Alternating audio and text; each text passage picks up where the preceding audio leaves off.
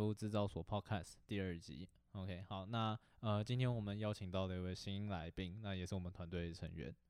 大家好，Hello。他是云欣。那我现在是要跟大家自我介绍一下，对不对？对，没有错啦。好，大家好，我是云欣，然后目前是政治系国际关系组3年级。然后就是大家应该有听说过，就是东海3大邪教，就是3个，又有阿法，然后小组长，还有博雅书院。对，然后我这个人就是2/3血统的东海邪教，就博雅书院还有小组长。我第一次听到有这种血统的分法。有吧？就是其实学校还蛮多人都会这样讲，就是你看那个迪卡这样刷一波，全部都是东海3大邪教传说就对了。对。那这样子的话，我应该血统超级不纯正的。怎么说血统不纯正？你刚才说3个什么？阿法，嘿，阿法我完全没有待过，但是我蛮多朋友是阿法，就是当过阿法，然后他们都很热情。他们有感觉很邪教吗？我觉得这个真的要看一下，就是我是文生啊，然后是美术系大五，那之前在上一集也和大家见过面的。对，然后我自己有一个经历是当过学生会的那个文化部长，然后在我第1届的时候，我的伙伴他就是当过阿法的，然后是法律系某位诚信知名同学。对，然后但是他就是非常热情，然后我们现在的伙伴子欣也是当过阿法的。对，所以我觉得阿法大概就分成2种人。对，一种是他真的是很乐于和帮助学弟妹，对，然后非常乐于和同学互动。但有一种同学就是比较偏向可能是去学习的嘛，对，那他们就会有一种天差地远的差别这样。所以在阿法中没有，我有听说过，就是有阿法怪人，我这样会不会被黑客？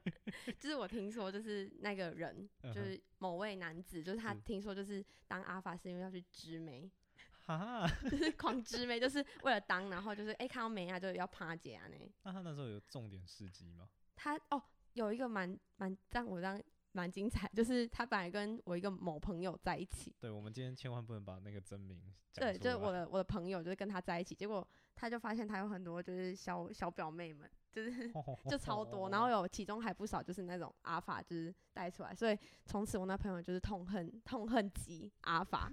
对，但这个就是只是个人的一个部分而已，就不会影响到全部的阿法啦。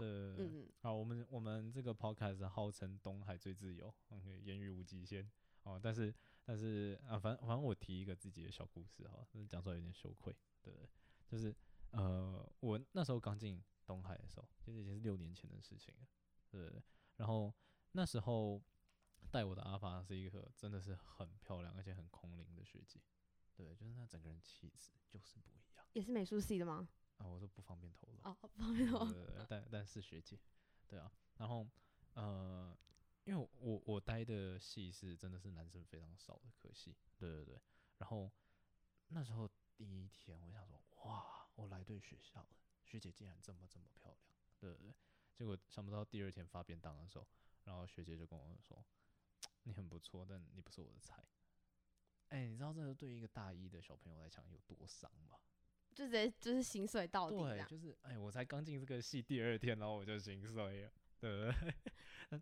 但还好啦，就是反正人都有那种就是少年时候的这种迷惘事情嘛，对，然后到后面就有自己的一套那种应变的处事态度了，对。那你刚才说第2个邪教是什么？第2个邪教是小组长啊。好，那这就不多说。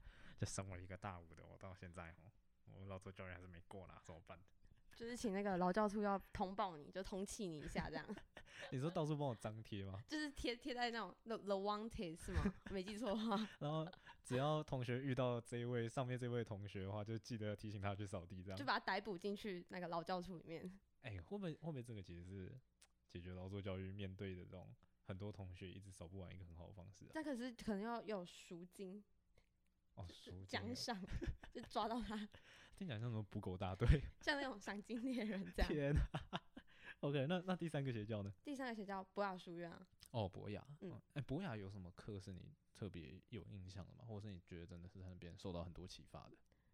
有意义的课吗？因为就是其实我的系就不太会接触到美术类吧。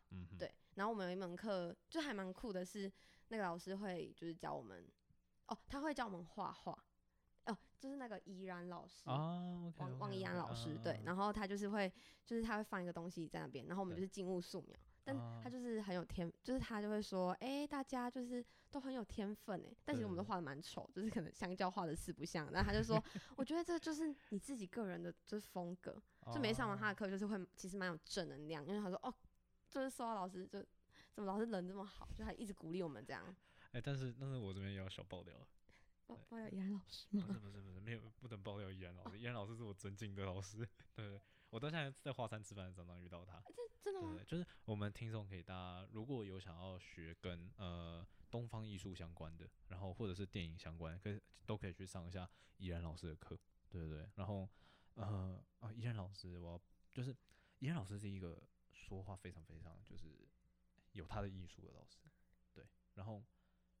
我记得在美术系里面有一句就是反正算是一个小传说，就是基本上如果老师说你的作品很可爱很有趣，你就知道 you're fuck up。 怎么说因为美术系是大家都可以去遵照自己的想法然后去做创作的，对，可是当你的作品只剩下可爱的时候还有有趣的时候，其实就代表你的作品很无聊，就是一个好的作品不该只有可爱或有趣，对，就算他真的是要谈可爱这件事情，他也必须可爱出另外一种面貌，好比说可爱到有点变态，可爱到有点让你毛骨悚然，对。但如果只是老师说很可爱很有特色，那你就知道那你有创作过就是这样很可爱的作品吗？你说我吗？就是被称赞很可爱。我还真的有一次，然后但我知道，因为我这个人有一个奇怪的怪癖，对，就是我在上课的时候，如果这个课我没有办法好好的把它，特别是系上课，没有办法好好把它上到就是至少85分以上的话，对，我就会直接让自己那科当掉，对，就是我宁愿做100%的东西，我也不要交出一个30-40分的东西，对。可是有一次我就真的不小心交出一个30-40分的东西，对，我自己过去的时候我都已经讲到很心虚了，对，然后老师就说很有趣，然后就下一位了，你是直接被就是下去，对，下去领500，对，就是老师也不会骂，但就是直接下去，对呀，反正这是一个小经验，所以博雅，那我记得我在博雅有上到一个老师的课是关于茶道的，所以其实你有上过博雅课是不是？我有修过，他好像有并在通识里面。好像 N 年前。对，的确是 N 年前。就是要有我们这种那个好像叫做东西方文明吧？类似，是对，然后崇明老师的吗？对，崇明老师，然后他那一学期的课是有分成4个段落，然后分别上4个主题，对，所以你大概1个月就会上1个主题，其中一个主题是茶道，对，那个我是觉得在东海里面少数上到这么有内涵的课，对，就算老师还讲到易经啊，然后讲到身体的经脉啊什么的，对，然后当然茶道也完全有学习到。你是给一个妹妹上课吗？就是妹妹姐姐？那时候不是，是一个男老师，然后整个人就是像仙人一样，是不是很有就是悟道感的那种人类？对，可是蛮可惜的是，他有点被同学们嘲笑，就是同学们就觉得他好像在就是讲出来就讲一些一般人特别是那个班那时候理工科相当多，对，所以你也知道，当理工科遇到就是中国传统的那种哲学上面或者对宇宙观的思考的时候，就会2个冲突会非常严重，对，因为可能他就觉得是哲学世界这样子，对吧？就是他会觉得那个物理和中国谈的那个物理不太一样，对啊。好，那我倒觉得今天的题目我们可以去从一个地方去切就是阿法它的规划是作为大学入门的时候，对，有一个很重要的位置。那大学也就是说，同学们从高中升上来，然后经过阿法的一个小小的带领下面，然后让他比较早进入状况，对。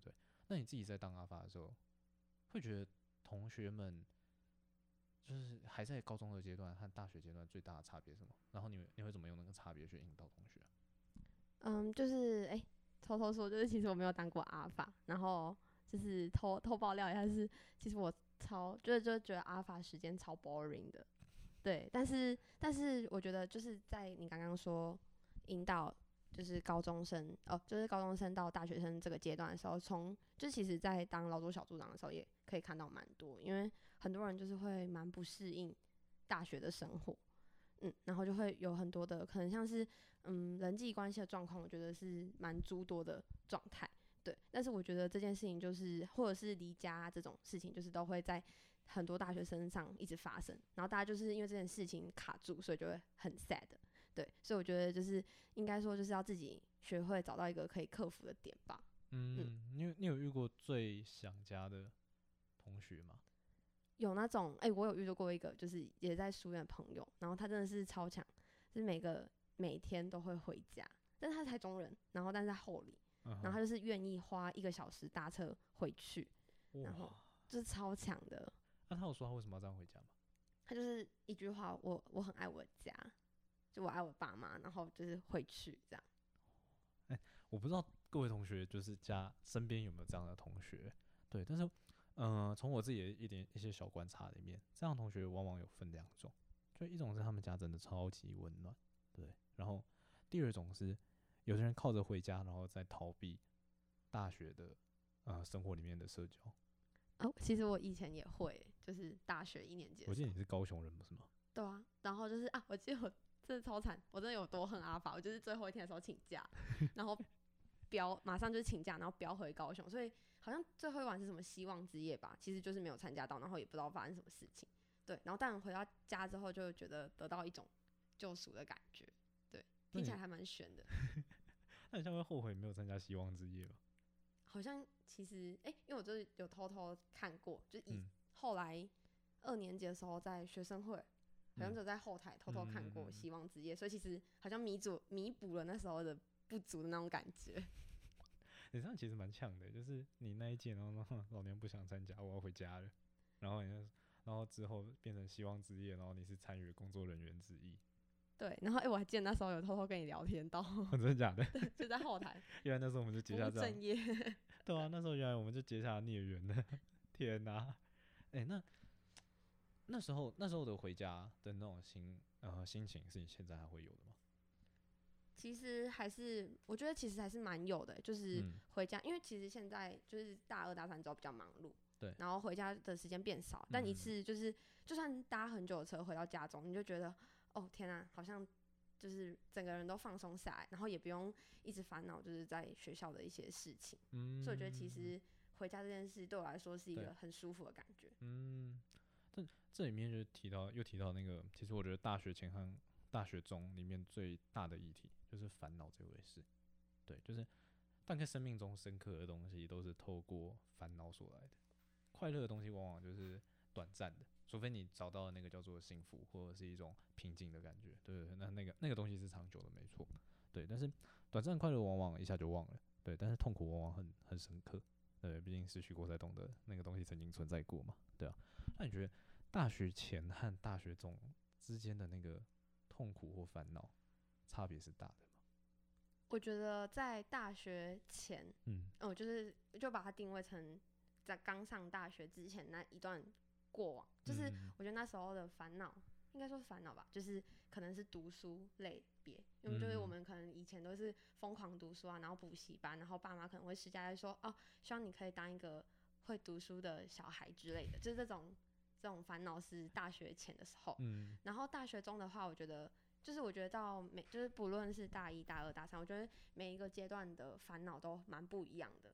就像我现在大3的话，有时候就会想说，干以后就是要做什么，然后有时候还会就是思考说，天啊，就是现在记了那么多事情，到底都在干嘛？可是你以前不是妈妈就跟你说要做什么吗？你说好好读书才能怎么样，才能怎么样？对啊，但是就是完全不按照这样，就是一个叛逆仔。那你现在后悔吗？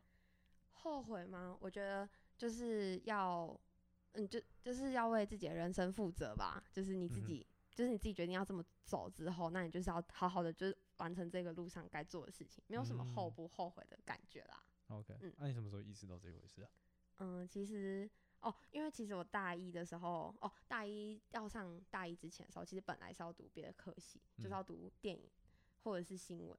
然后我妈就是毅然决然说，就是不行读。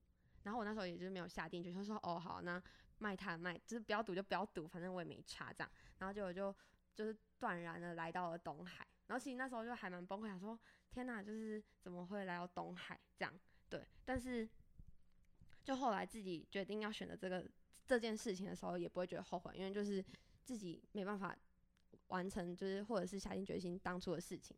那现在你选择这一条路的话，就一定要好好的就是向前走过去。那怎么会不读新闻，然后不读电影，然后想说啊好啊来东海，然后读政治？就是整个落差很大这样。嘿啊，因为在那个就是之前填的时候是台北的世新大学，对吗？而且物价很贵啊，高雄也没什么钱这样。你们高雄不是专门发大财的吗？那个已经离开这边，离开这边。OK， 对啊，那为什么是选政治？因为政治就东海政治有分国际关系组还有政治理论组，然后那时候就想说就国际关系好像跟国际就是很 international 的感觉，所以想说好了，那就是为了国际关系然后选政治系这样。毕竟你那时候还没有国际学院。那时候还没有吧？好像3年前。3年前我想一下，好像你说国经系那些吗？对对对，好像刚就是起步而已。对对对，不红。对，我这样会不会被黑特？那没有啊，就是反面代表他们现在很红啊。他们真蛮红，是吧？还搬到二校这样。对对对对对，突然二校就多了一大批人，然后而且都是说英文的。而且听说英文都超好。他们真的还蛮厉害的，因为我去年那个毕业典礼的时候有帮他们拍影片，对，然后就是国际那叫什么？国际线学生啊，对对对对，反正就那个系的朋友，干这样好失礼哦。对，但是他们我们进到他们系馆里面，他们人全部都说英文，跟老师的对话都是那种就是 native speaker 这种感觉。对啊，我记得反正某个就是哲学家曾经说过，就是基本上每一位那个青少年都是一位哲学家，因为青少年很多烦恼。对，那蛮好奇的，你高中的时候最烦恼什么？最烦恼的事情，可能是感情吧。好 boring 的烦恼。那你现在还烦恼感情吗？现在就是还是就是单身啊，所以其实也没什么好烦恼，就是这件事情。所以现在要开放征友吗？看那个大家就是下面有那个连结，就是记得帮我就是填一下这样。对，表单连结。底下那个留言区自己刷起来。对，刷一下。不得不说，我们人心是一个很特殊的女子，对，是值得认识的，值得认识。就是怪奇女子这样，还有一个 slogan。怪奇女子，好啊。那对啊，所以你那时候高中烦恼感情面的。对啊。那时候发生什么事啊？是不是其实好像是大部分人会有这样的烦恼？就是其实好像也蛮不有趣，就是以前就单恋一个男生，对，然后就单恋好久，好像从国2开始单恋，就是疯狂单恋他到大学，对，然后那时候就觉得就是好像都就是不论有什么事情就会很想找他，就跟他一起出去玩什么的，然后每次就是有发生什么事就觉得他是不是也喜欢我之类，就是这种很小情小爱的烦恼。对，你们那时候发生什么事？其实我们就是一直去看电影，然后看那种就是很艺术片电影，然后也没干嘛。你们高中老在看艺术片电影？对啊，是不是很荒谬？为什么会是艺术片电影？比较便宜吗？还是你说像 YouTube 那种？对啊，没有啦，就是我自己就想说，那很酷要约他去看一下，然后就每一部他都答应。那你们两个看得懂吗？我们两个都看不懂，我们只觉得天哪，这为什么会有打炮的画面这样？对，我们高中的时候嘛，对，是有打马赛克的吗？没有，就是都是就是全部都露出来那种。原来你的艺术片电影指的是这样啊？那个是对，那应该是肉片才对。我觉得这个后面可以慢慢谈的，对啊。但是关于艺术然后和裸露之间的那个分界，对啊，它其实在艺术学术上面是有一定程度的拿捏的，对。不过那个我们可以后续再谈，对。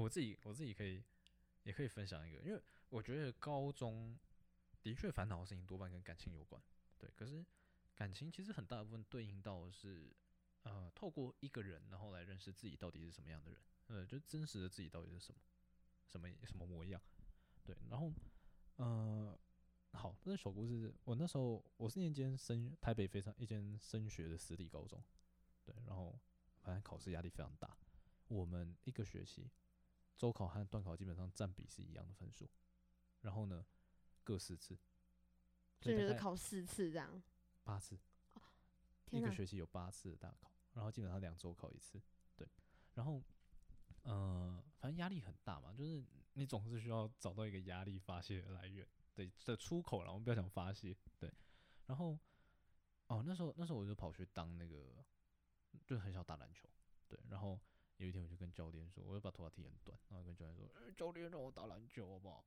然后那时候其实我根本就是真的是篮球很烂，对，但结果教练也莫名其妙答应了，对，然后后来教练就想说啊，这个球队上面就是你知道，就真的太烂了，然后烂到教练不知道该把我放去什么位置。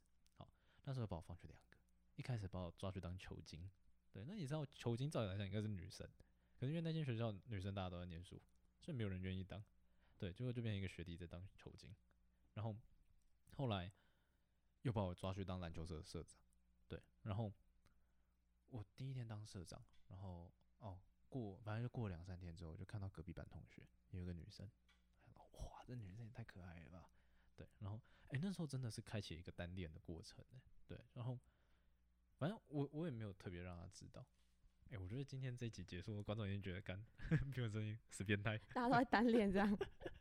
对，然后后来我就知道说，原来那个女生是吉他社的社长，对，结果隔周社课时间的时候，然后大家就发现篮球社没有社长了，然后那时候我就直接跑去吉他社上课，结果第一次上课，好死不死我现在被选为副社长。你们这也太随意了吧，就是都随意选这样。我也不知道为什么，然后我就进去，我连吉他都不会弹哦，对，老师在讲和弦我完全听不懂，然后我还在想说，那钢琴的那个哆来咪发嗦怎么对应到他的那个和弦，对不对？结果我就被选为副社长，对，然后那过了1个月之后，然后那个就跟那个女生告白，而且我还选在她那个生日当天，然后你知道高中时候真的是很傻，很傻很天真，我还特别买了一些我根本买不起的巧克力什么之类的，对，然后送给她，对，然后反正最后被拒绝了，对，从此之后吉他社又没有副社长了，然后篮球社开始有社长，对，这是一个非常非常不正经嘛，不入流的故事，对，但是高中时候的那个时候的，就是这样的感情上面的处境，后来把我导引到了一个开始在思考说 ，OK， 那如果我在别人眼中可能那个价值是有待商榷的时候，那我到底是谁？对，就是当你一个人，你可以就是当你没有和别人有需要感情上面的接触的时候，其实你要长成什么样？你要是一个怪兽，你要是一朵花，没有人 care。对，可是当有一天你希望别人 care 的时候，然后对方没有给你回应的时候，对，你会开始自我思考说，我是个怪兽，那我合乎于这个世界吗？对，我合乎于谁？对，你那时候有类似这样的经验吗？但每次如果要思考自己是怎么样的人，就是要花很多很多的时间的感觉。然后我觉得我自己的话，好像也没有特别想过自己像什么样的东西嘛，或者是状态。那你有觉得你自己像什么吗？你说那时候吗？对自己就是当初的时候。我那时候觉得我该当一个流浪者，我是认真的，就是那个时候我看到蒋勋的书，对，然后蒋勋有一本在写台湾少年吧，对，然后书里面就记载很多其实关于台湾，然后关于蒋勋自己在一些旅程上面，对，看到台湾的一些人事实地物这样子，对，然后我开始对于有点像是当我没有办法和那位女生，对，那位非常可爱的女生有连结之后，我开始试着去找到说，那如果我把我自己丢在一个孤独的地方，一个我完全陌生的地方的时候，我会是谁？也许透过这样的方式，别人可以给我回馈，对，因为他们不知道我嘛，对，所以他们可以告诉我，或是我可以观察一下他们对我的反应，然后来找寻这个答案，对，所以我的家管是非常严的，对，所以那个时候我就开始偷偷的偷渡一些衣服，一些生活必需品，对，然后到学校，然后还带了一个小包包，对，然后想说，我有一天呢，我就要到学校拿那个包包，然后就离开，然后呢，就开始我的纹身高中流浪计划，对，但是后来看了一本书，就是有一位男生，我记得是北科大的吧，对，然后他就在大三的时候，就是拿了一个牌子，然后就开始环岛旅行，免钱的，然后就是那个牌子就是上面写着就是请载我啊之类的，对对对，然后从头到尾都免钱结果最后他竟然环了台湾一圈，对，所以当时想说，我毕文生应该也可以做得到吧，对啊，然后我预计是在星期一出发，结果有一天我就星期一要出发的当天，我到学校，他说，奇怪，我的包包怎么不见了？原本还以为被偷，对，然后我就遇到班导，然后班导跟我说，哦，你妈昨天来学校把它拿走了。你妈怎么会知道？这个就叫家管严，真的家管严就让一个青少年的一个流浪梦直接破碎。对啊，所以让人梦就是还没开始就先结束了这样。我觉得有一大份蛮像，就我人生中其实没有什么遗憾的事情，对，但是我到现在还是会遗憾说我在高中没有真的这样走出去一趟，对，就是那个走可能代表的不只是离开，对，有可能他的离开其实反过来是回到自己的内心是谁，回到这件事情。那如果现在还有一段时间给你的话，你会再就是开启这样的让人之旅吗？这是一个好问题。然后我觉得我在大二之前都有这个打算，然后那个时候我是用摄影在做这件事情，对。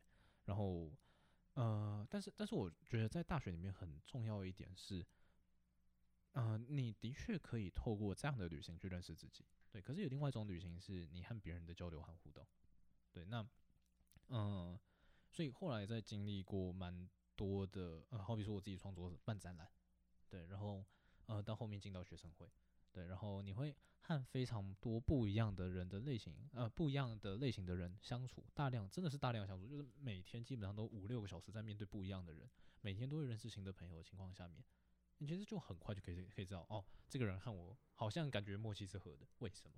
对，你可以不断和自己去反复询问这个过程当中，然后你觉得慢慢的去理清。所以我后来觉得那个旅程反而透过我在我关注的事情上面，或我所必须负责任的事情上面的实践的时候，慢慢得到那个清晰的答案。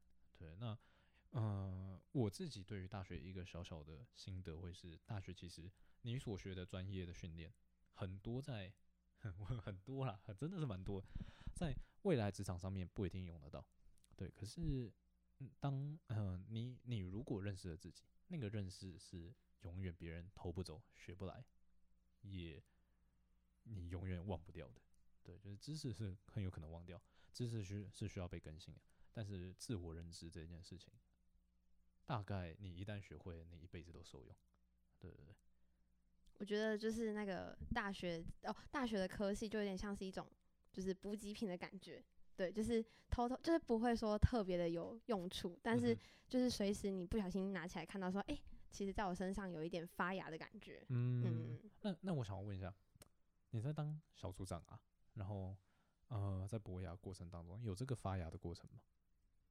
说没有一定是骗人，就是一定是有发芽的过程，但我觉得蛮多时候的发芽都是很多痛苦建构而成的感觉。怎么说？就是有可能会遇到很雷的人啊，或者是很靠北的队友之类，就是在这种时候，就是我觉得就是人在逆境中好像就会学会更会成长，所以我觉得在这些时候，就是像是我可能有遇到那种跟我说，我真的很需要你的帮忙，然后我们一进去就帮忙他之后，结果反倒他就死都不做事，然后跟我说，我头好痛，然后每次都是因病请假，对，所以我就觉得天哪，就是在这种时候，然后反而自己就越来越茁壮，对，就努力的要把一件事情完成，对。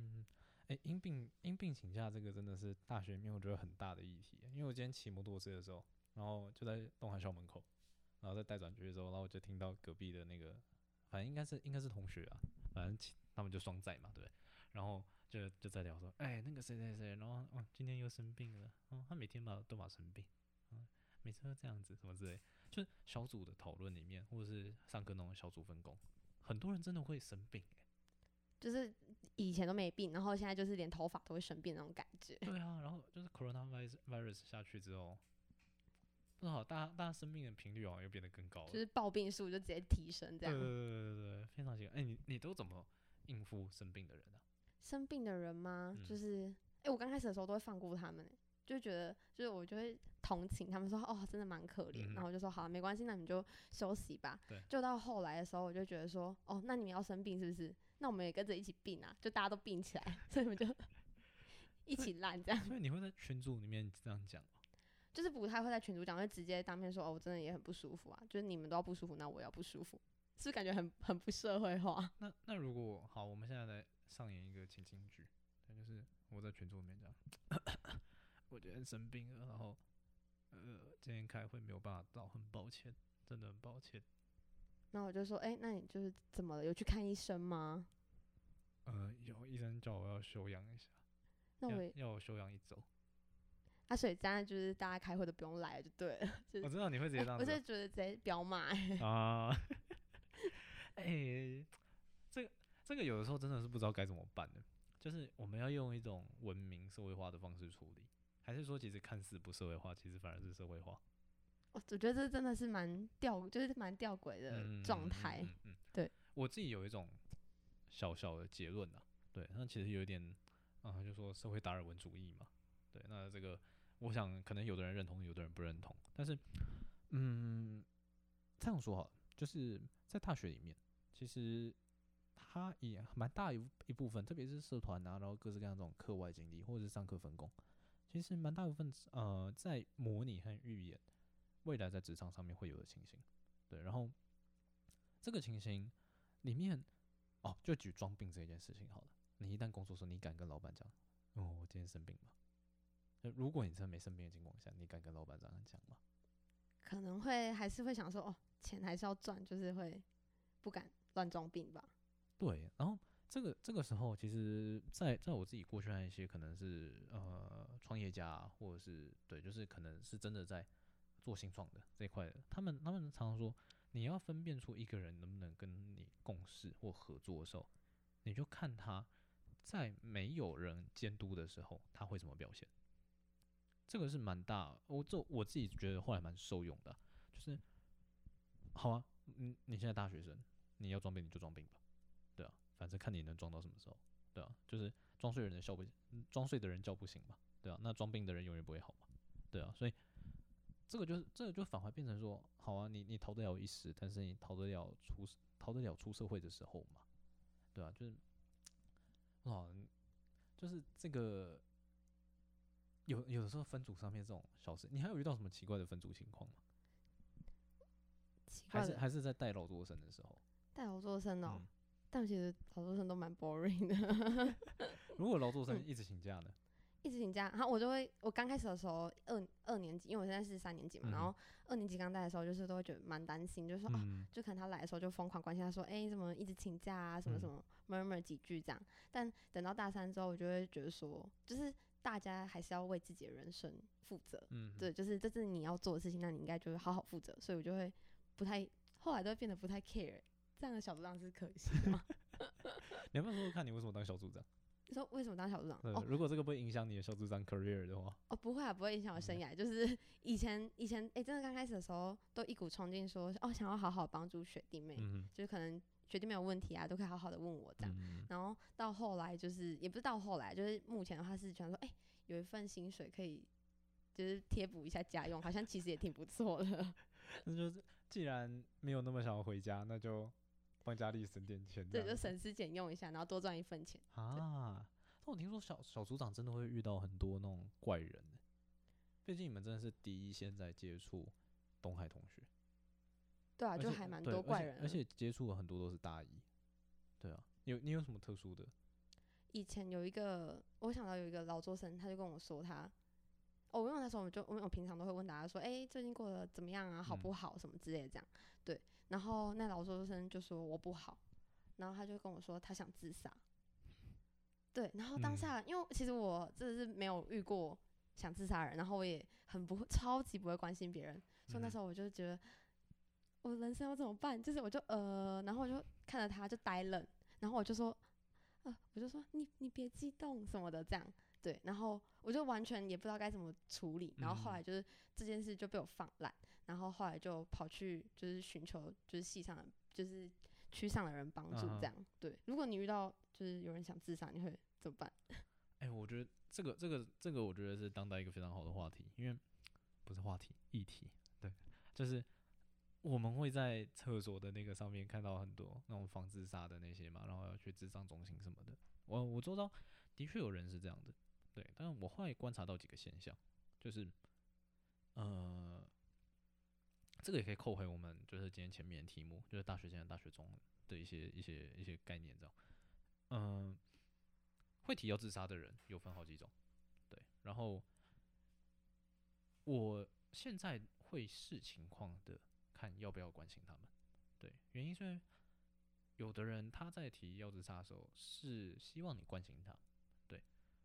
但是你被关心了之后，其实有一定的程度是你还是需要去负担自己的人生的。没错，就是自己的人生还是要自己负责。自己的人生有很大部分就是别人可以帮你一把，拉你一把，但是你不能脚不动啊，对啊。那我在以前都会花大量的时间在关心，对，特别是因为我们实在是会接触到很多就是同学，然后有时候同学真的他会觉得有一个情绪出口，那当然我们也乐意扮演，对。但是真的到后来，有的同学你会明显发觉，那真的就只是他把你当一个情绪出口的时候，对。那这时候就会有一些自己的拿捏了，对啊。那当然，但是标准 SOP 都差不多了，就是先听他的说法，对对对，然后适时的给一些安慰嘛。但我多数的时候不一定会给鼓励，对，因为我不确定鼓励是否是有用的，对对对。然后最后当然其实基本上都是希望他们有办法去就医，对。但是这个时候又面临到一个大议题是，多数开始有自杀这个想法的同学，对，往往家里是不希望他们就医的。对，我自己周边面临到好几个，就是我甚至有遇过回家然后跟父母讲说自己有忧郁症的时候，然后直接被父母赏巴掌，说我们没有你这种小孩。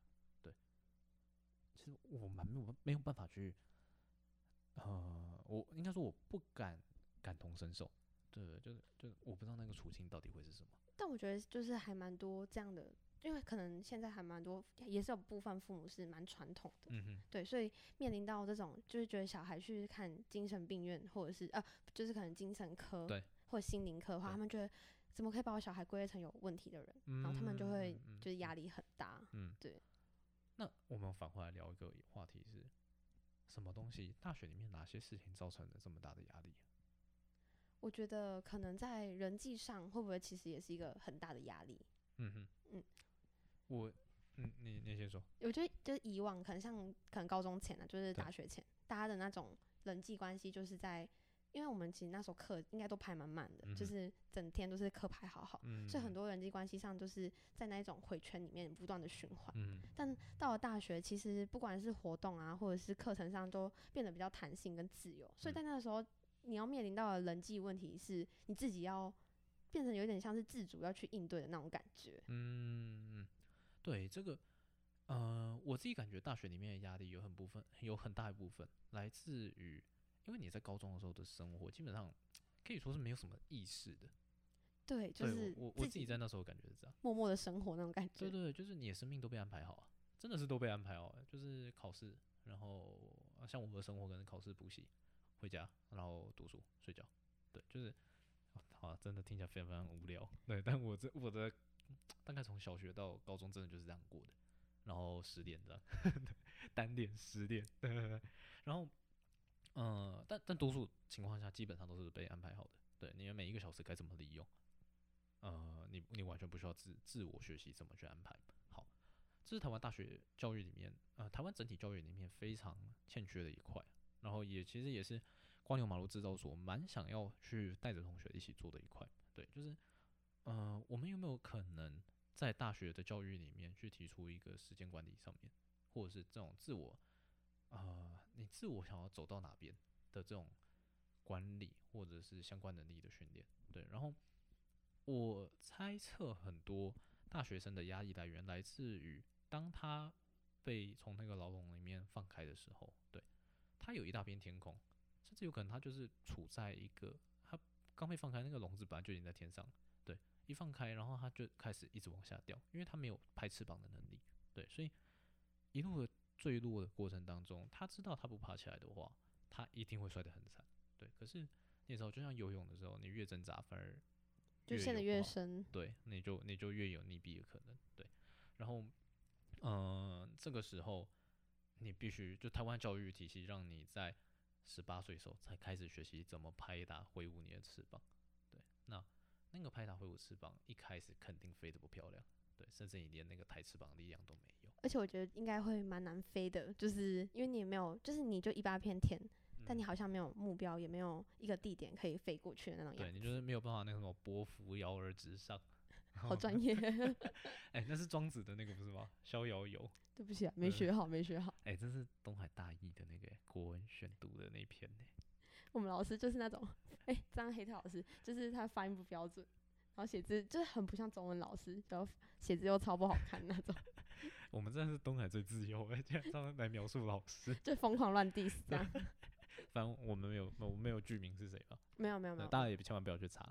对，应该也不会有人知道。对 ，OK， 对，就是我自己很喜欢一个社会学家，加拿大社会学家，他叫 Jordan Peterson， 对，然后他有一次提到说教育小孩该怎么教育，对，就是最好的教育是什么，对，然后我觉得这其实也蛮适用于台湾大学生，就是最好的教育是你从小要让他去为了自己所想要做的事情，和为了自己做的事情负责，对，然后从小大概就给他一个观念就好，就是人生中的所有的甜美的果实都必须自己去努力争取来，然后人生从来不简单，人生非常痛苦，非常难，你能够平安度过这一天，就是天大的福气。所以回归，对刚刚听的那句话，回归起来，感觉还是要回到自我本身，是吗？对，我觉得我自己的心得是，大学里面的压力很大部分来自于我们以为人生会很快乐，会很开心。真的就是以为会一路顺遂那种感觉。对，你以为会像高中一样有考试，然后你努力就会得到什么，就会得到一个成绩。No， 真正的人生连考试都没有，感觉就是没有一个目标可以努力的前进的那种感觉。就是从你要读什么到考卷，甚至连考卷都是你自己写，连考卷要考哪一科你都要自己问自己。然后，当你对于自我认知不够的时候，你当然找不到你的考卷，你更找不到你的答案。这个时候你就会开始就像那只鸟一样，一直往下掉。对。然后这是蝸牛马陆制造所之所以想要来做这些事情的原因，就是带着同学大概去看一下天空长什么样子，然后带着同学一起拍翅膀。对，所以，这个压力倒还蛮好玩。但我觉得我们回到那个今天下半集的那个内容，对，就是关于东海的怪人们。对，你有曾经在哪些场合遇到过真正的怪人吗？就是不一定要在实体上，可能虚拟上啊也可以。在网络上的怪人可以吗？可以。我之前就是因为有这很前卫。我高中的时候就玩过 Tinder。这对现在我们的听众来讲，可能觉得还好吧？可能是大家18岁的时候就办起来这样。老学姐在那边已经老人家了这样。对，就之前就是我第一次玩 Tinder 的时候，然后因为其实我以往没有跟网友见面过的经验，对，然后那时候就遇到一个男生。我先问一下，Tinder 是什么？全世界最火红的。真的假的？交友是吧 ？BFB 红吗？什么东西 ？BFB 红吗脸书？这我听不，我现在是连中文都不太好了，英文都不太好了。你要不要你帮我解释一下 Tinder 是什么？Tinder 就是那个一个火形状的。为什么它是火？我真的不因为恋爱如火。OK， 是这样吗？我也不知道。那它里面有什么功能可以看吗？左滑右滑。你不要再给我装清纯了。我真的好像不知道。就是可以左滑就是不喜欢，然后右滑就是 like，然后往上滑就是 super like。对。然后你的右侧就是可以跟大家就是有跟 match 到的男生，对，就说 it's match， 然后大家就可以一起聊个天。然后背景有照片是不是？背景有照片啊，然后有些人会放说可不可以来我家，就是看我家猫咪后空翻等等。他家猫咪蛮厉害的。对，就很前卫这样。对，所以就说这个 OC 都很前卫这样。对，好，那回到那个刚刚那个男生，对，然后总之我们就是想说，好，聊得蛮开心，就约出去，对，然后他就滔滔不绝的疯狂跟我就是讨论了好多的电影，对，然后对一个就是还是高中生的我来说，天哪，这个人真的很新鲜呢，对，然后他多大？年纪年纪嘛，我想一下，20到我18岁加4。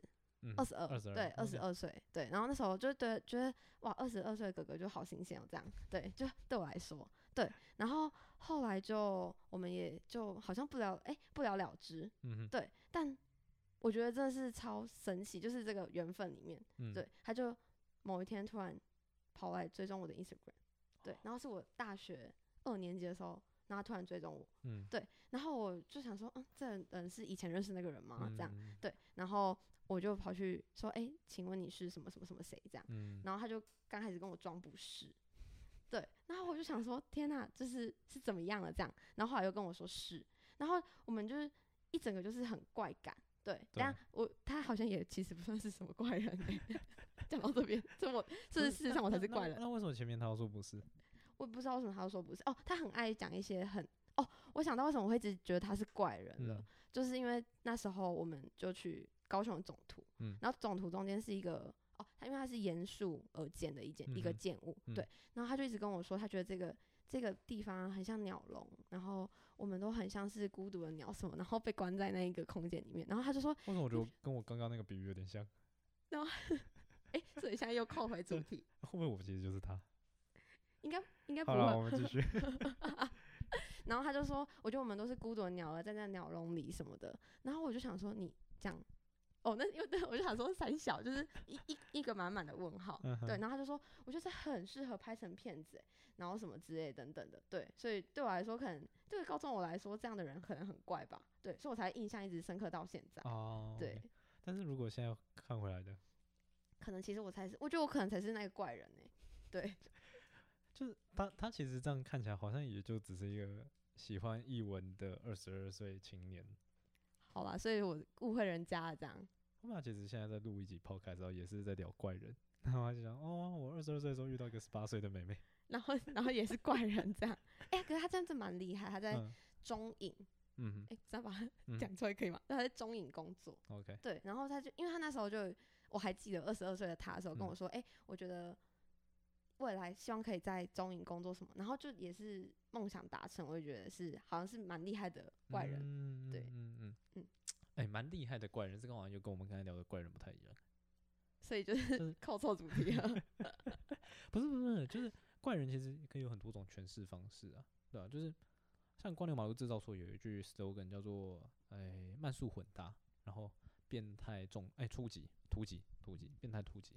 然后变态那时候我们也是想到有好几种诠释方式，它好像跟怪人有点像，就是好像厉害到一定程度的人就会在大家眼中变得有点怪，或者是好像要怪一点点的人，稍微有点怪的人，好像都会变得很厉害。好像是就是很厉害的人都有点小怪，就像人家说什么天才都是孤独的，让人家很难靠近那种样子。那你觉得孤独吗？说可是我好像也还不太到超怪，所以那怪人都是孤独的吗？怪人都是孤独的吗？应该多多少少吧。你觉得呢？我不知道，你有遇过人际关系非常好的怪人吗？你有遇过？我好像等一下这个要让我想一下。因为我有一个小理论，对今天讲了好多小理论对，但快速讲完，就是那个小理论是说，基本上在任何公开的场合里面，对，其实这跟行销学有一点小关系，就是当你越趋近于和大众一样的时候，当然你的记忆点越来越少，对，然后记忆点少的时候，你更没有资格谈说你要怎么样被别人记得，对，因为根本没有被别人记得，对，所以你要在一个场合里面，然后马上开始，我就说崭露头角，那第一个最快的捷径就是先变得怪，然后因为怪，然后大家就开始会对你先有一个既定印象，对，然后你在表现出你的社交的那一面的时候，大家就觉得你这个人很酷，他就会从怪变成酷，对，原因是因为我们以为怪人都是不善于社交的，然后我们以为怪人不理解人世间在干嘛，然后会做出一些违背人世间的行为，对。然后，但是当你表现出了你其实懂人世间在干嘛，但你就是只是完全要展现自我的时候，大家就会觉得，那你这个人其实比我们都还勇敢，就是你很勇敢在做自己的时候，大家反而会对你有一定程度的信任感，因为你的包装比别人少，他好像觉得那个人好像是可以值得信任，毕竟他就是这么坦白很直接，对不对？这样听你分享完，我想到很多怪人，就是人气很好的怪人。是在东海吗？没有，就是这样。其实很多艺人都是从就是怪人。是啊。对啊，而且好像在这个年代特别多好像独立乐团，我觉得有不少独立乐团都会，可能他们整个团都怪里怪气的。对，这样讲会不会很政治不正确啊？没有，独特。对，就是对啊。其实最终回过来就是做自己，然后让自己做自己，然后让自己的独特之处完全的发挥出来。对，好，但我觉得观众比较想要听的是那个什么 Tinder。又扣回Tinder，对啊，是不是？就是 Tinder 上面的怪人。我以为女生遇到的怪人比例会蛮高的。可能我就是普女，普女就不会遇到什么怪人吧？应该是这样。我觉得是因为你是怪女然后所以就是怪怪的。可是不是都会说就是同性相吸，异性相斥吗？那我应该照来说要吸引到很多。为什么异性相斥？我刚才是讲错。是照我来分享一下我一个很怪的经验。也是Tinder的吗？不是。我还以为这个我主题要继续了。不是。好，你继续。但是也跟手机有关。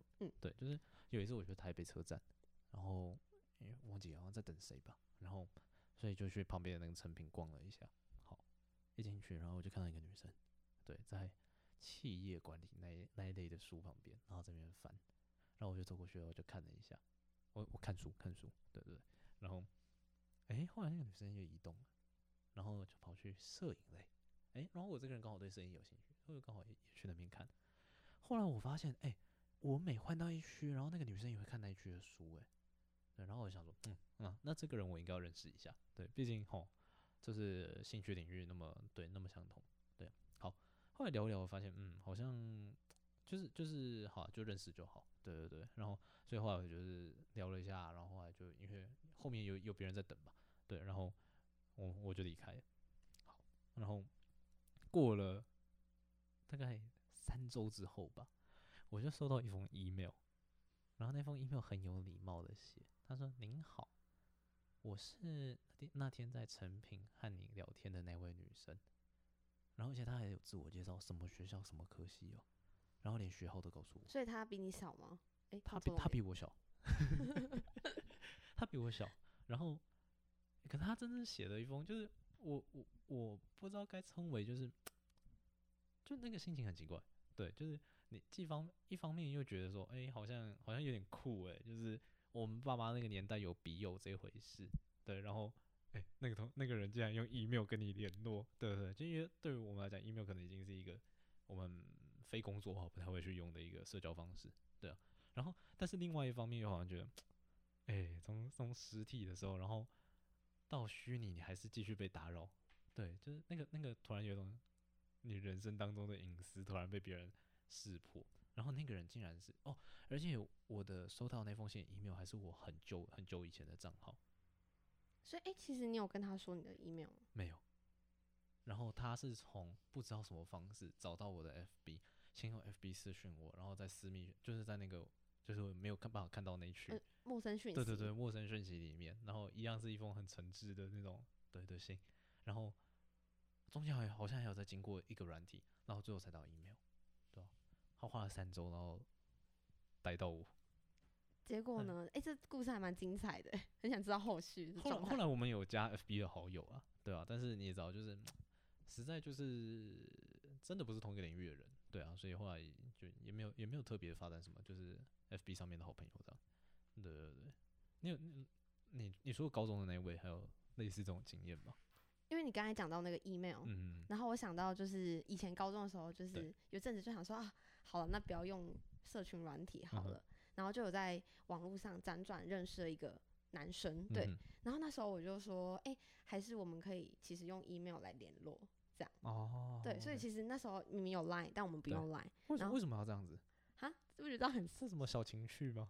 也不是什么小情绪，就是因为那时候就想说，好誓死不用任何通讯软体，对，然后所以我们就变相的就运用了那个电子邮件来联络，对，然后也陆陆续续联络了好几封，对，然后就还聊的内容是有内容的吗？没有，就很 boring， 就是跟对方互相道个那你在 Tinder 上面的聊天都是什么样？是有趣还是 boring？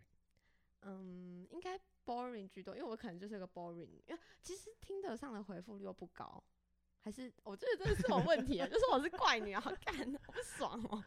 我觉得这题目底下讨论区应该会战翻吧，应该会变成那个听的讨论区，会被黑爆。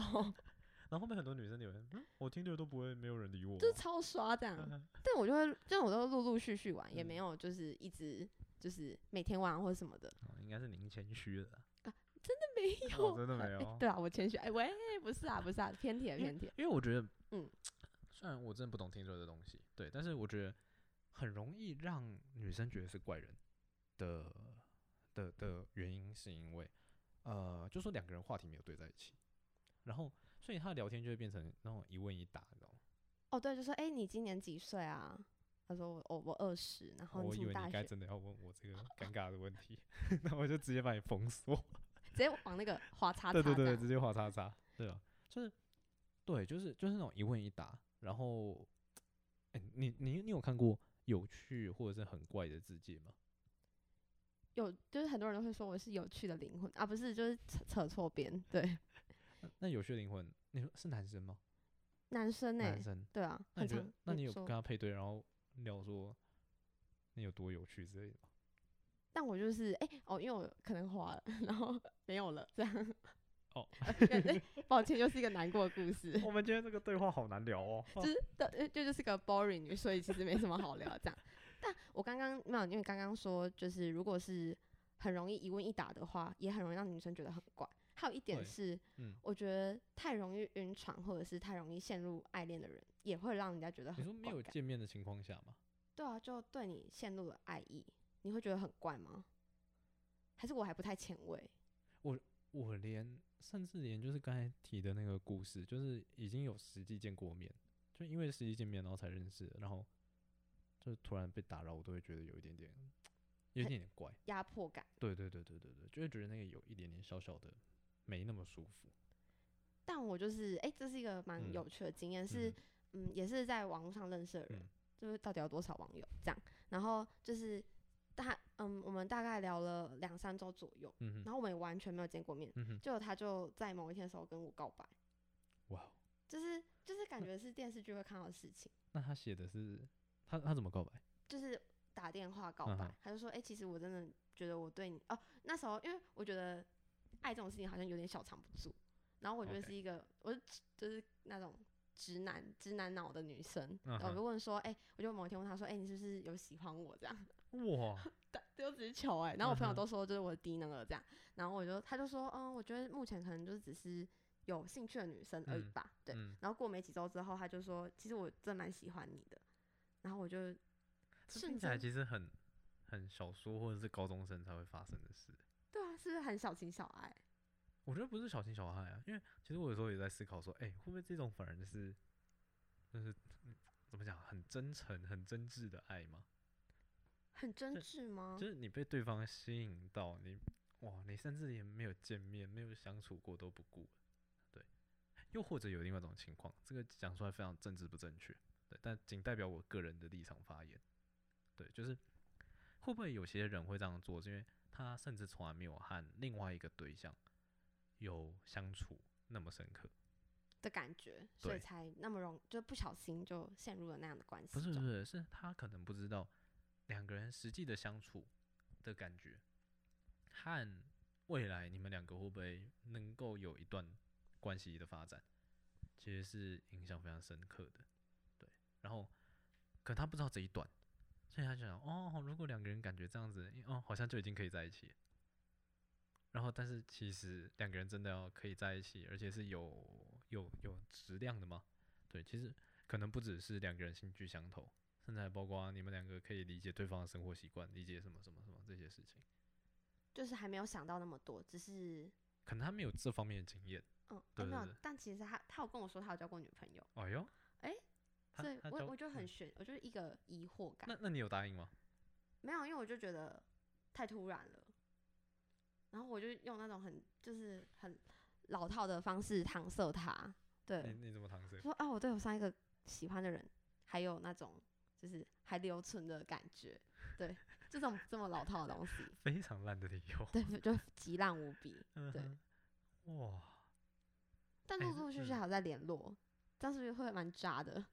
我觉得还好吧，因为这个反正这个就是这个时代的特性啊。对啊，但就是这个时代，因为 Tinder 这样的类型的东西的发明，所以其实大家在感情上面是有更多选择的。对对对，那更多选择倒是，反正我们在后面几集也会聊到说，哦，那当代感情到底是什么样子？对对对对呀，好，所以扣回到怪人这个话题，好了，如果今天遇到一个人很怪，你会怎么样来应对他？感觉我应该会就是先观察他，就是默默的观察，然后如果因为有时候我觉得有些怪人频率可能会跟我们对上，那如果真的对上的话，就好像会想要就是就是走过去，就认识一下、搭讪一下的那种感觉。对，你觉得和怪人认识有什么需要注意或相处的，或相处上面需要就是要注意的地方吗？我觉得有时候可能会逻辑上嘛，或者思想上会蛮多，对于我而言，可能会有很多跳痛感，就天哪，怎么会有这种这么前卫的想法？所以在那种姿势在接受的时候，可能就要多加就好，我会好好接受，先做好一点点心理准备，对，这种感觉。那不怪的人，你会想要认识吗？不怪的人，但我觉得我身边的朋友都是不怪的人。哦，真的哦。所以应该说不怪是大宗，然后如果有怪的话，就是听你这样说，我好难过。所以觉得自己是怪人这样。我不觉得自己正常，没那么正常。好啦，这是委婉的说法。对，因为我自己会，其实对于怪人我蛮敬佩吗？对，就是我后来试着去理解和去了解到怪人他们生命中酷的地方。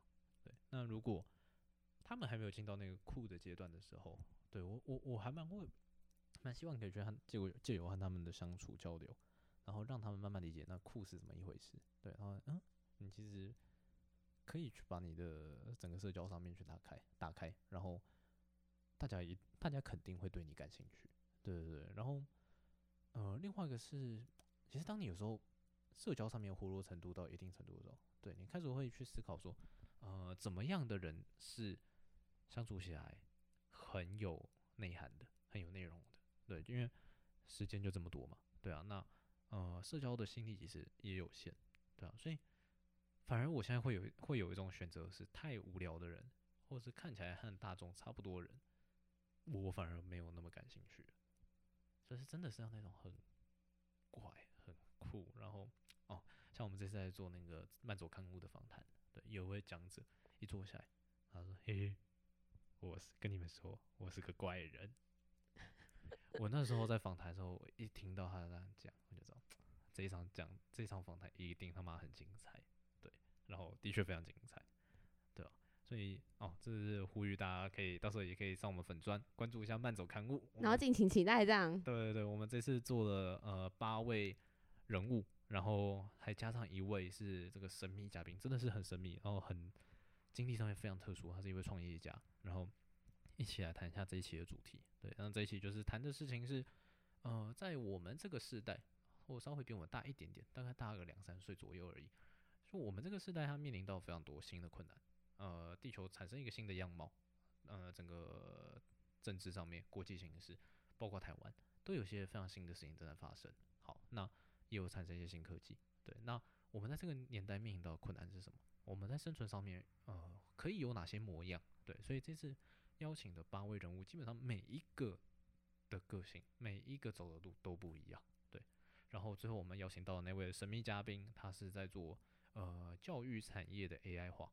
对对对，那会邀请他来对于整个教育环境，来对于我们身为大学生，在大学里面怎么样去找到这个年代自我成长适合的方式，对，然后来做一个概略的介绍，以他自己的经验来做一个概略的介绍。对，好，那我想要在这边稍微做一个小小收尾的，对，就是听起来今天就是原先你在各方面这样的经验下面，对，我们的确看到非常多怪人。对，那在新的时代，好像我们可以去思考一下，怪这件事情到底有没有一些机会？对，也就是说，你虽然怪，其实代表你和别人不一样，也许不一样就会是你的从大学前到大学中的时候，你可以去找到的那个对于大学后的一个很好的出口。对，也许你从那个笼子里面被放出来的时候，你可能长得和别人不一样，对，有可能就是那只大鹏鸟啊，也许你也有可能是那只小麻雀，对，但是没有关系啊，大鹏鸟有大鹏鸟飞的样子，小麻雀有小麻雀想要去的地方，对，那大家就互相理解，多元包容，然后长成自己的独特点。没有错。哇，今天现在已经是现在录影的时间，我们录音的时间已经是晚上接近12点，对，但是有一个这么好的结尾，对，长成自己的样子，找到自己的独特点。OK， 好，那这就是慢走刊物，我这就是蝸牛马路制造所 Podcast 第2集。好，我们跟各位说一声晚安，晚安，拜拜，拜拜。